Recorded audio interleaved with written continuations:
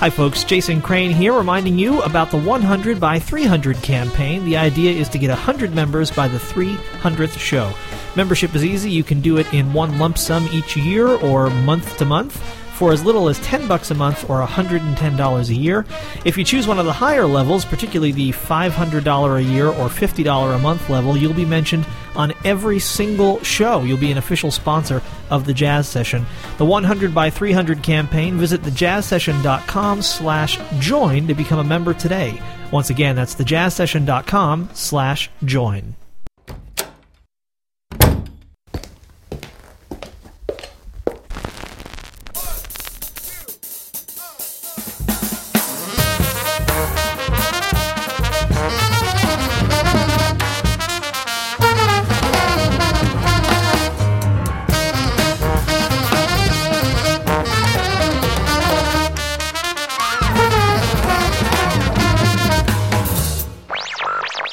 Lesson 1. Basic Hip. Welcome to the Jazz Session. I'm Jason Crane. The Jazz Session is presented by allaboutjazz.com, the web's leading source for jazz news, reviews, MP3 downloads, and more. Every episode of the show is available for free at thejazzsession.com. You can download or stream all the episodes. You can also subscribe in iTunes or using an RSS reader, and you'll find the links to do both of those things at thejazzsession.com. Please do become a member. Looking for 100 members by the 300th show, and I need your help. You can do it for as little as $10 a month or $110 a year, and I hope that you will. Thousands of you listen to every episode, and I really need your support to help keep the show going, so please become a member. Today on the show, I'm welcoming back Nicholas Urie, a really wonderful composer. He's got a new record out called My Garden, which features poems by Charles Bukowski, and begins this way with Winter, My 44th Year. I am sad like a dead angel. I am sad like pork salt. I am mad like a dead angel. A woman has told me when things get bad she will come and bring me lovely living angels. I phoned her an hour ago holding a sharp knife in my left hand. The phone service said they'd leave a message. I am sad like a dead angel. I am sad like pork salt. I am mad like a dead angel. A woman has told me when things get bad, she'll come and bring me lovely living angels. I phoned her an hour ago holding a sharp knife in my left hand. The phone service said,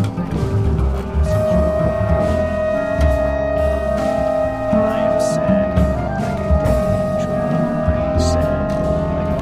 salt. I am mad like a dead angel. A woman has told me when things get bad, she'll come and bring me lovely living angels. I phoned her an hour ago holding a sharp knife in my left hand. The phone service said they'd leave a message. I am sad like a dead angel. I am sad like pork salt. I am mad I am like sad a like a dead dead angel. A woman has told me when things get bad. I am sad. She'll come like a dead angel. I am sad like pork salt. I am mad like an hour ago holding a sharp knife in my left hand. Has told me the phone service said things get bad. She'll come and bring me lovely angels.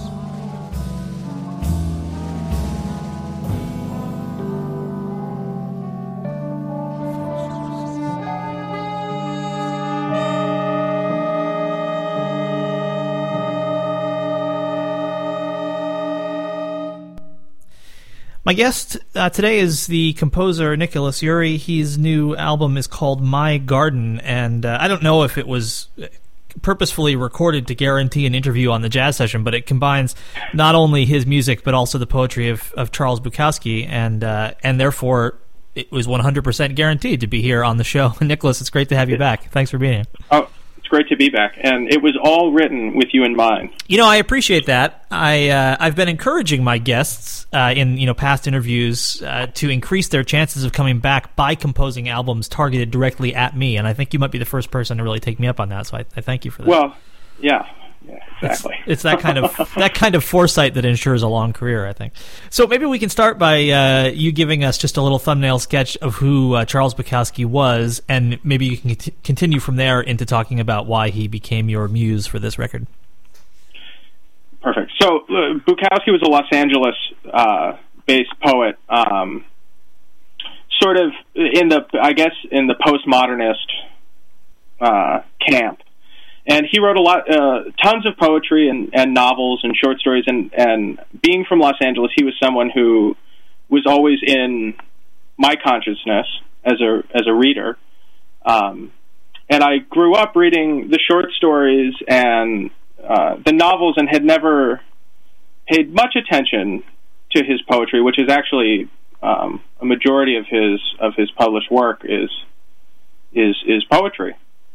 And when I went to school in Boston and left Los Angeles, I was, I guess, as anyone who moves across the country into a completely different cultural kind of realm, I was feeling nostalgic for Los Angeles, really. And his writing feels very much to me a part of the landscape in a certain way. And I think when I readdressed and started reading his poetry, it connected me to my home in a way that was comforting. It's interesting because I kind of, like you, I hadn't read his poetry until much later into my kind of literary life. In fact, only within the last few years.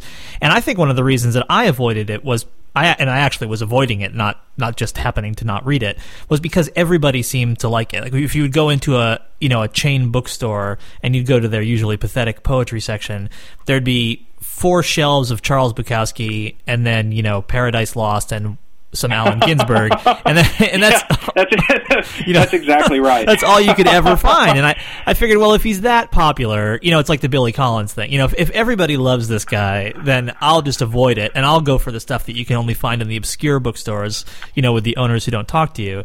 And then I started reading it too, and realized, wow, there's a lot here. There's a reason that he's well known, and it's because there's a lot of depth.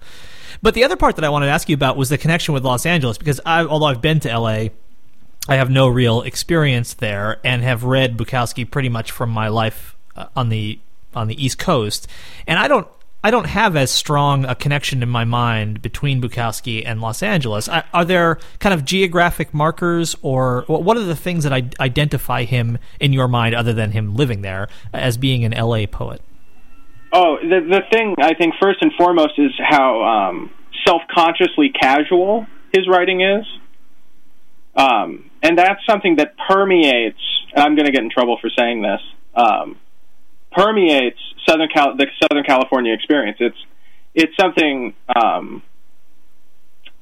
just deep. There's something deeply self-conscious, and yet it remains deeply casual. And I think his writing sort of captures that. And aside from kind of the landmarks of him cruising down Hollywood Boulevard and, going to Griffith Park or wherever he's kind of hopping around to, just the tone of his writing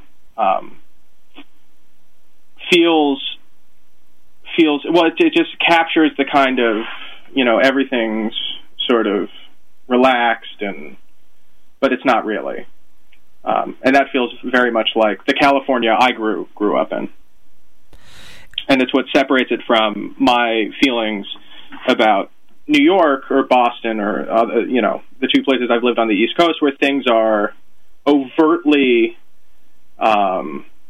anxiety-producing. And people are comfortable with that. People bathe in anxiety in a way that doesn't. You're not allowed to show that in California. You have to be kind of cool and calm and collected. Where here, people can run, through the streets like crazed madmen, and no one really seems to think twice about it. I can't decide whether the last couple minutes of this interview are why you don't write travel brochures or why you should. Yeah, you can the crazed mania of New York for a more muted mania, the more muted mania of Los Angeles. Yeah, the exactly right. casual self-consciousness of Los Angeles. And for the West Coast feed of this podcast, I'm just going to replace the last couple of minutes with California Dreamin'. And exactly. I do love Los Angeles. I will say that. I'm one of the few East Coast transplants from Los Angeles that does love Los Angeles deeply. You have my soul and I have your money. You have my soul and I have your money. You have my soul and I have your money. You have my soul and I have your money. You have my soul. You have my soul. I have your money. You have my soul. You have my soul and I have your money. You have my soul and I have your money. You have my soul and I have your money. You have my soul and I have your money. You have my soul, I have your money. You have my soul and I have your money. You have my soul and I have your money. You have my soul and I have your money. You have my soul and I have your money. You have my soul and I have your money. You have my soul, I have your money. You have my soul and I have your money.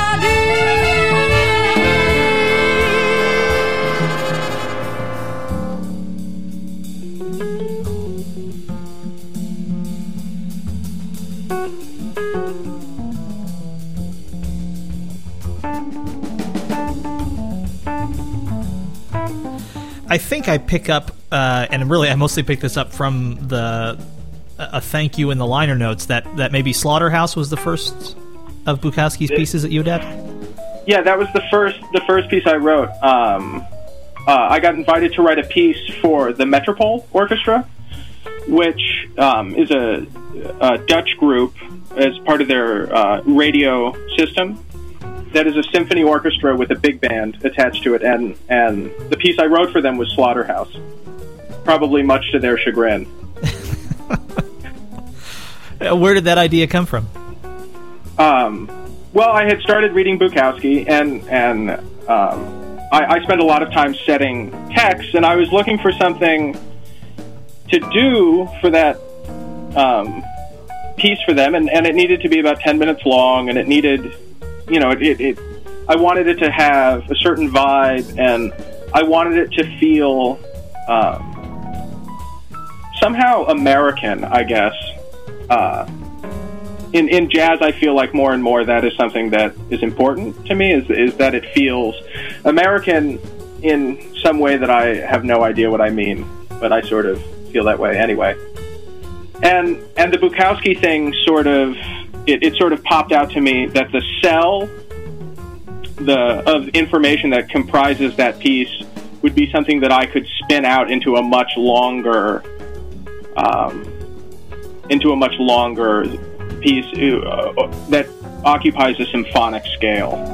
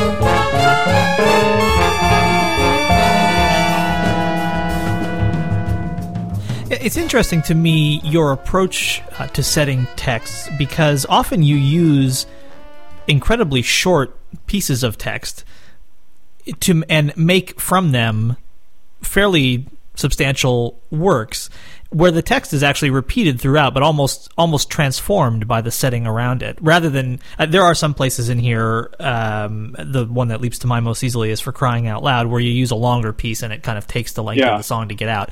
But I really like that idea of almost like these little nuggets or crystals of poetry that are the image of them is changing as the setting around it changes, almost like light shining on it from different angles or something. Can you talk a little bit about that process, the setting process? Yeah, well, I mean, my relationship with poetry is very similar, I guess, in a certain way or my relationship reading poetry is similar to the way I write music, where I read something short and I get a lot of different kind of meanings from it. And a lot of the way, basically the way I write music is by coming up with a small cell of information that somehow sparks my interest. Maybe 3 notes, maybe 4 notes. It might be a rhythmic thing, and then I explore the permutations that are available within that little blip of information. And I think when I read poetry, that very much happens. I read 4 lines, and it feels to me very different every time I read it. And so I try to capture that experience in the setting of that text.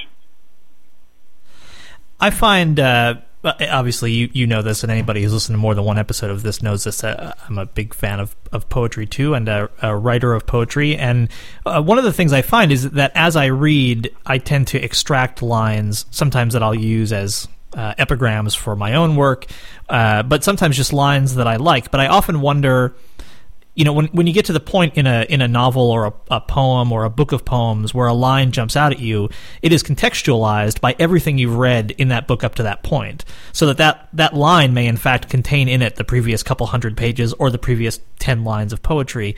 And I often wonder how excerpted on its own it stands. And I wonder what your experience was like to take some of these shorter pieces of Bukowski, or maybe the experience of people who've reacted to this album after hearing it, what it's been like for you to take those out of context, so to speak, and put them in these new settings.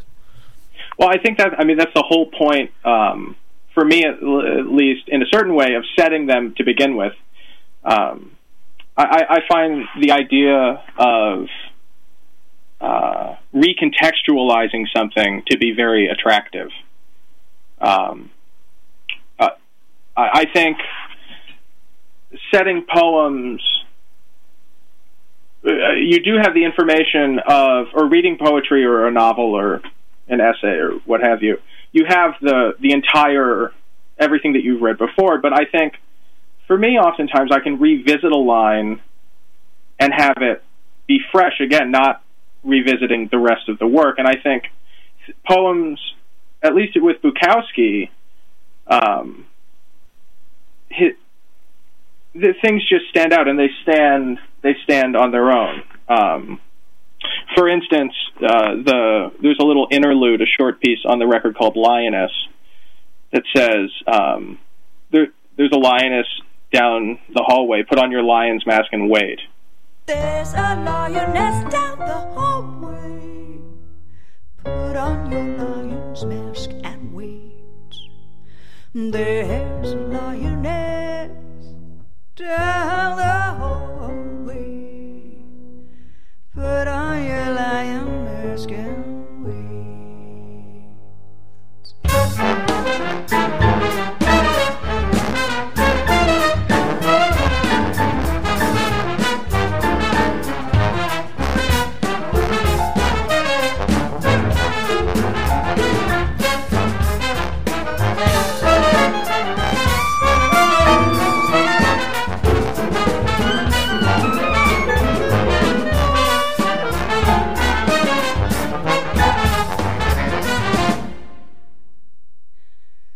There's a lioness down the hallway, put on your lion's mask and wait.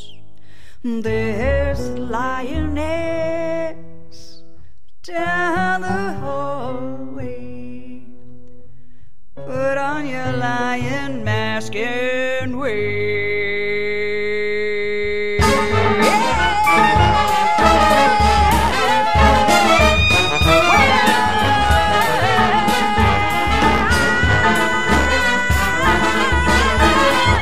And that somehow just feels... I don't really know how to describe it. That just is a kind of a powerful image to me.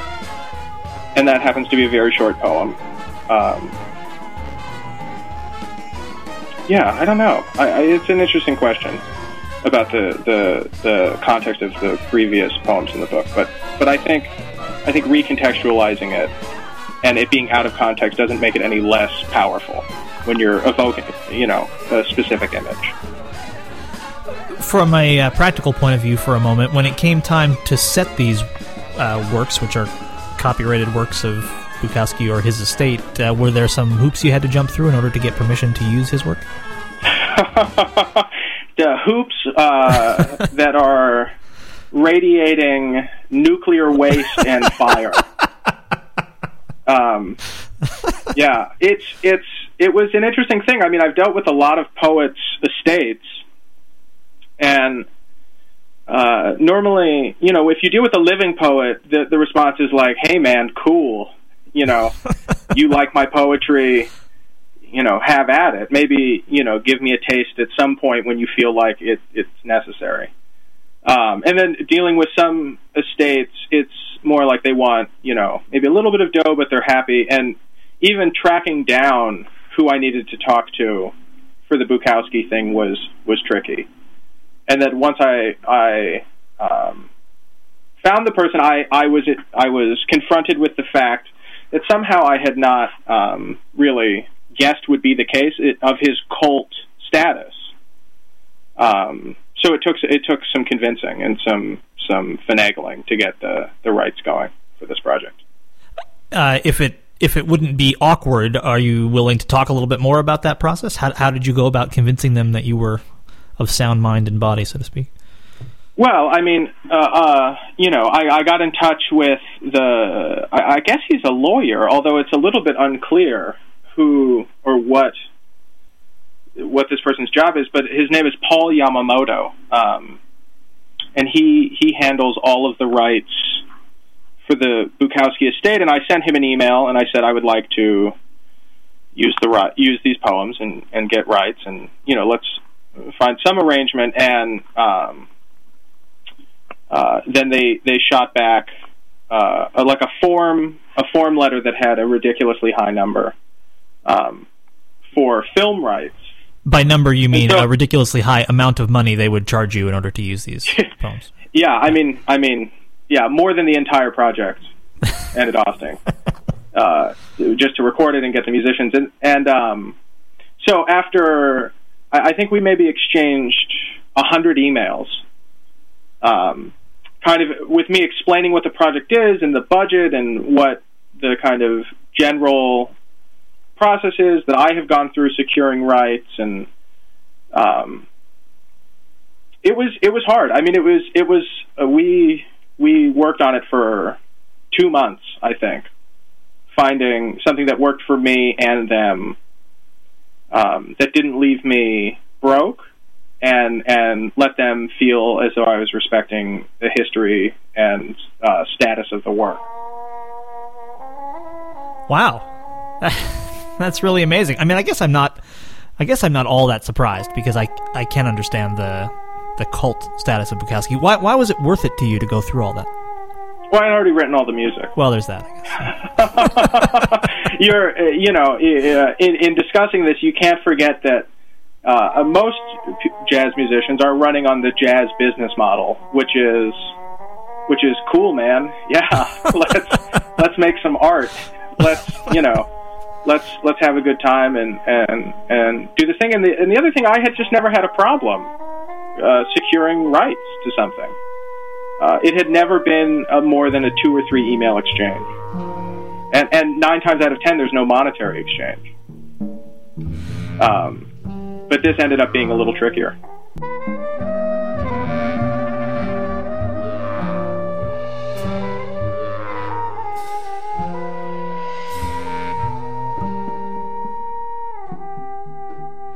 in the sun, and in the rain, and in the day, and in the night, and in the sun, and in the rain, and in the day,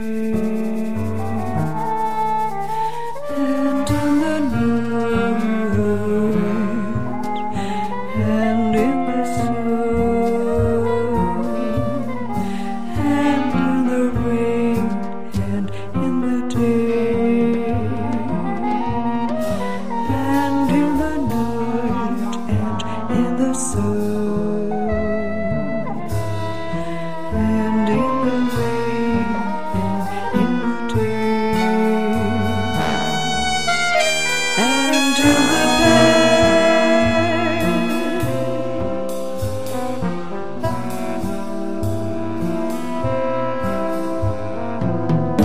pain is a flower, pain is flowers blooming all the time, blooming all the time.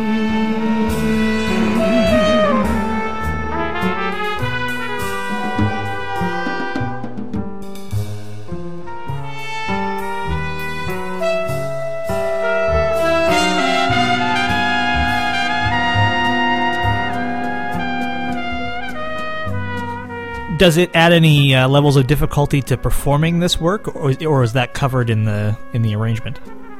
No, it's covered in the arrangement. I can perform them hitherto forever. Okay, that's great. Will you talk about the great band you've again assembled for this record? Oh man, the band is killing. They are the best group of musicians I've probably ever worked with, and the band. This record is all my music, but the band that is playing it is a band that Frank Carlberg, the pianist, and I sort of share. It's called the Carlberg Urie City Band. And we've been going at it now for probably a little over a year, and it's just an incredible group of musicians who is extremely dedicated. And a lot of them have been with me performing my music for years and years and years, and some people are relatively new to me, but everyone contributes so much, and it's a band of such incredible individuals that it really has a sound and a vibe all its own. Apparently the Bukowski estate is not as satisfied as we thought, and they're sending people to pick you up as we speak. Yeah, exactly. I think we have to. We talked about her last time, but she shines yet again on this record. We have to talk about the person who gives voice to Bukowski's words in your music on this record. Oh yeah, Christine. Christine Correa is. I can't say enough positive things about Christine's musicianship and just who she is as a person. She is my voice.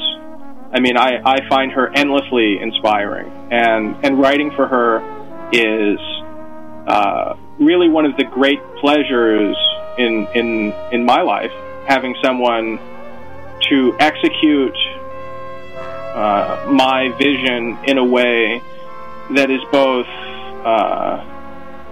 technically meticulous and deeply emotional.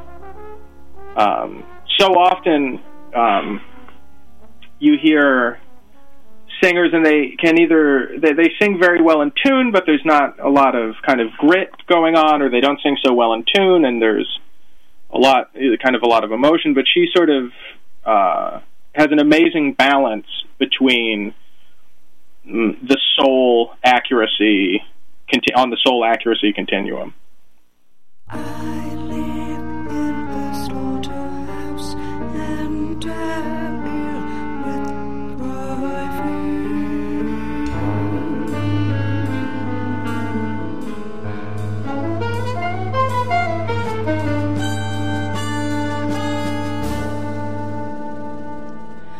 I live in the slaughterhouse and am ill with thriving.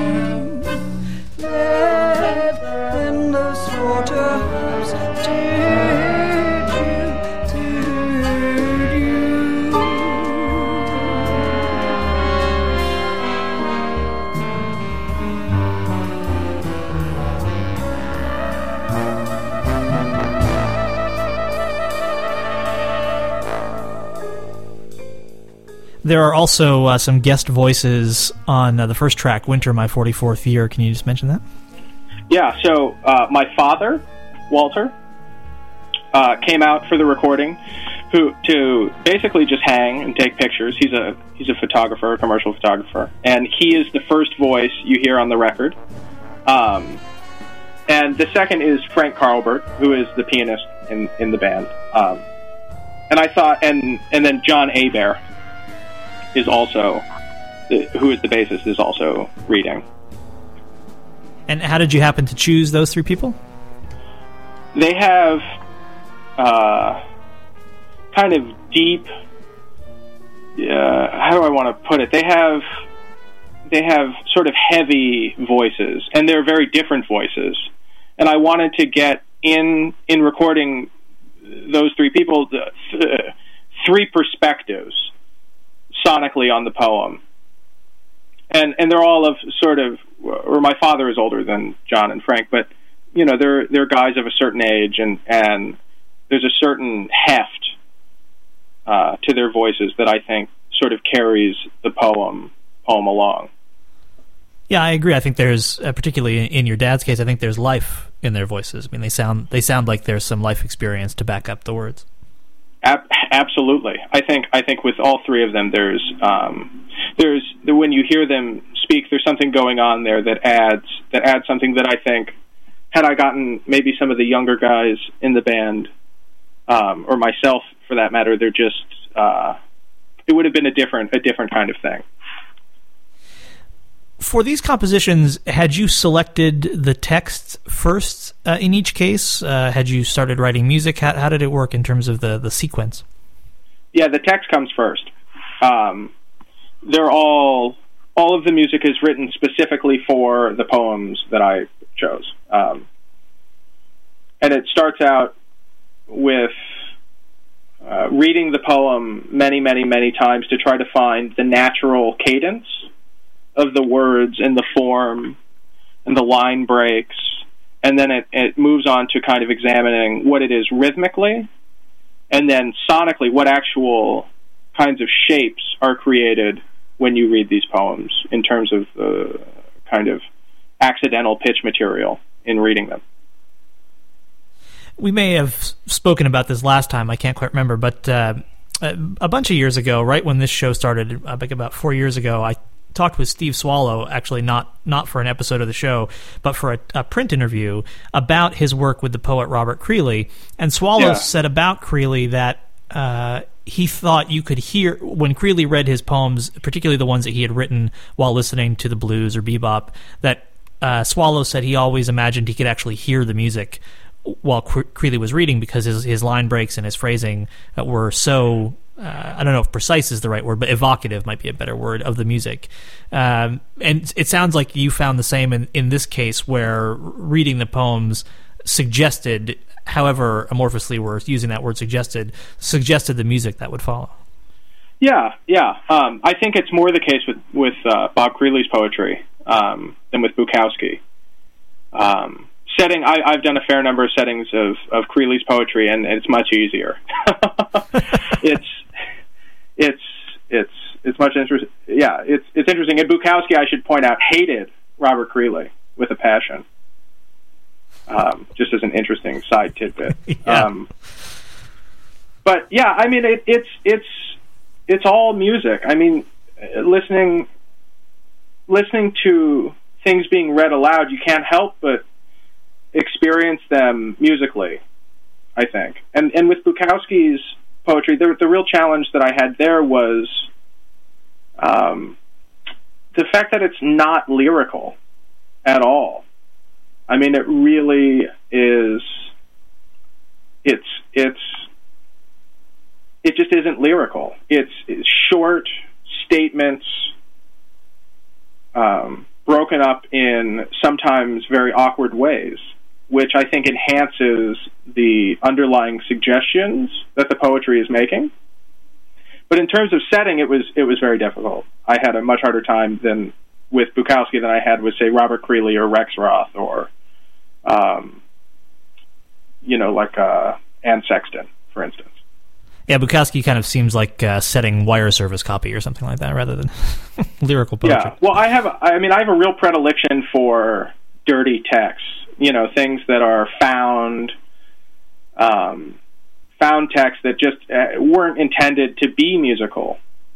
Really, I kind of enjoy sort of hammering things out and sort of recontextualizing them into something that not only was it really not intended to be used outside of poetry, but it really wasn't ever intended to be sung or musical in any way. And I sort of enjoyed the process of finding the music in the very abrupt lines of Bukowski's poetry, or I did in this project. And I'll just point folks to your first appearance on the show for even more concrete examples of that very concept from your first record. Drinking beer doesn't make you fat. It makes you lean. Burgers, bars, tables, chairs, and bowls. Drinking beer doesn't make you fat. It makes you lean. Burgers, bars, tables, chairs, and bowls. Drinking beer doesn't make you fat. It makes you lean. Burgers, bars, tables, chairs, and bowls. Drinking beer doesn't make you fat. It makes you lean. Burgers, bars, tables, chairs, and bowls. Drinking beer doesn't make you fat. It makes you lean. Burgers, bars, tables, chairs, and bowls. Drinking beer doesn't make you fat. It makes you lean. Burgers, bars, tables, chairs, and bowls. Drinking beer doesn't make you fat. It makes you lean. Burgers, bars, tables,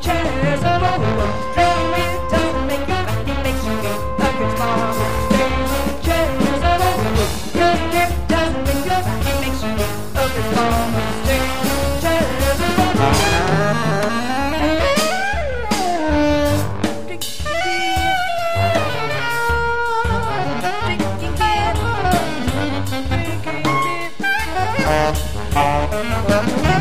I know that you're doing some work with Kurt Elling these days. Can you talk a little bit about what's going on there? Yeah, he has been working, or I should start this with saying I've been working with a European band called the Kluvers Jazz Orchestra, which is an incredible big band in Aarhus, Denmark.